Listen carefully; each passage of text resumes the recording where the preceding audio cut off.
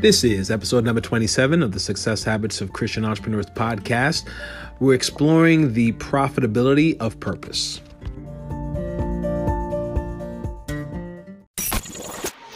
This podcast is for mature audiences. Listener discretion is advised.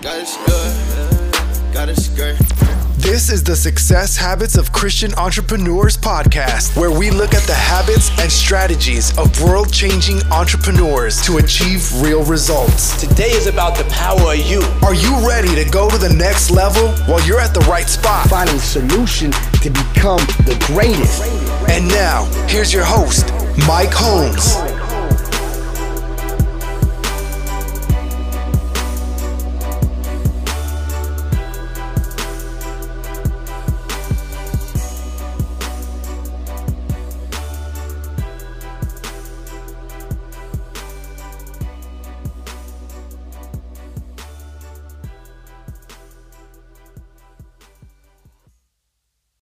What's up? We are back on the Success Habits of Christian Entrepreneurs podcast. Today, we are talking about the profitability in purpose. Purpose on a whole is becoming more and more of a profitable concept. The simple fact is companies, organizations, and people are realizing that those people, company, and organizations that have purpose are those who are more profitable. There was a global study of 1,500 C-suite executives, vice presidents, senior vice presidents.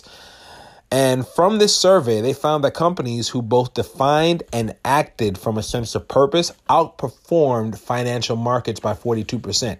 Those that didn't have any kind of purpose underperformed the general market by 42%, and those with a purpose statement but not really living in that purpose only performed on average. Then Harvard actually did a detailed report that talked about the business case for purpose, and they studied 474 executives and found that most companies fell into three categories: prioritizers, developers, and laggards. Prioritizers, people that have a defined purpose. Developers, companies that clearly have a defined purpose but are working on one. And companies that haven't even developed or thought about purpose.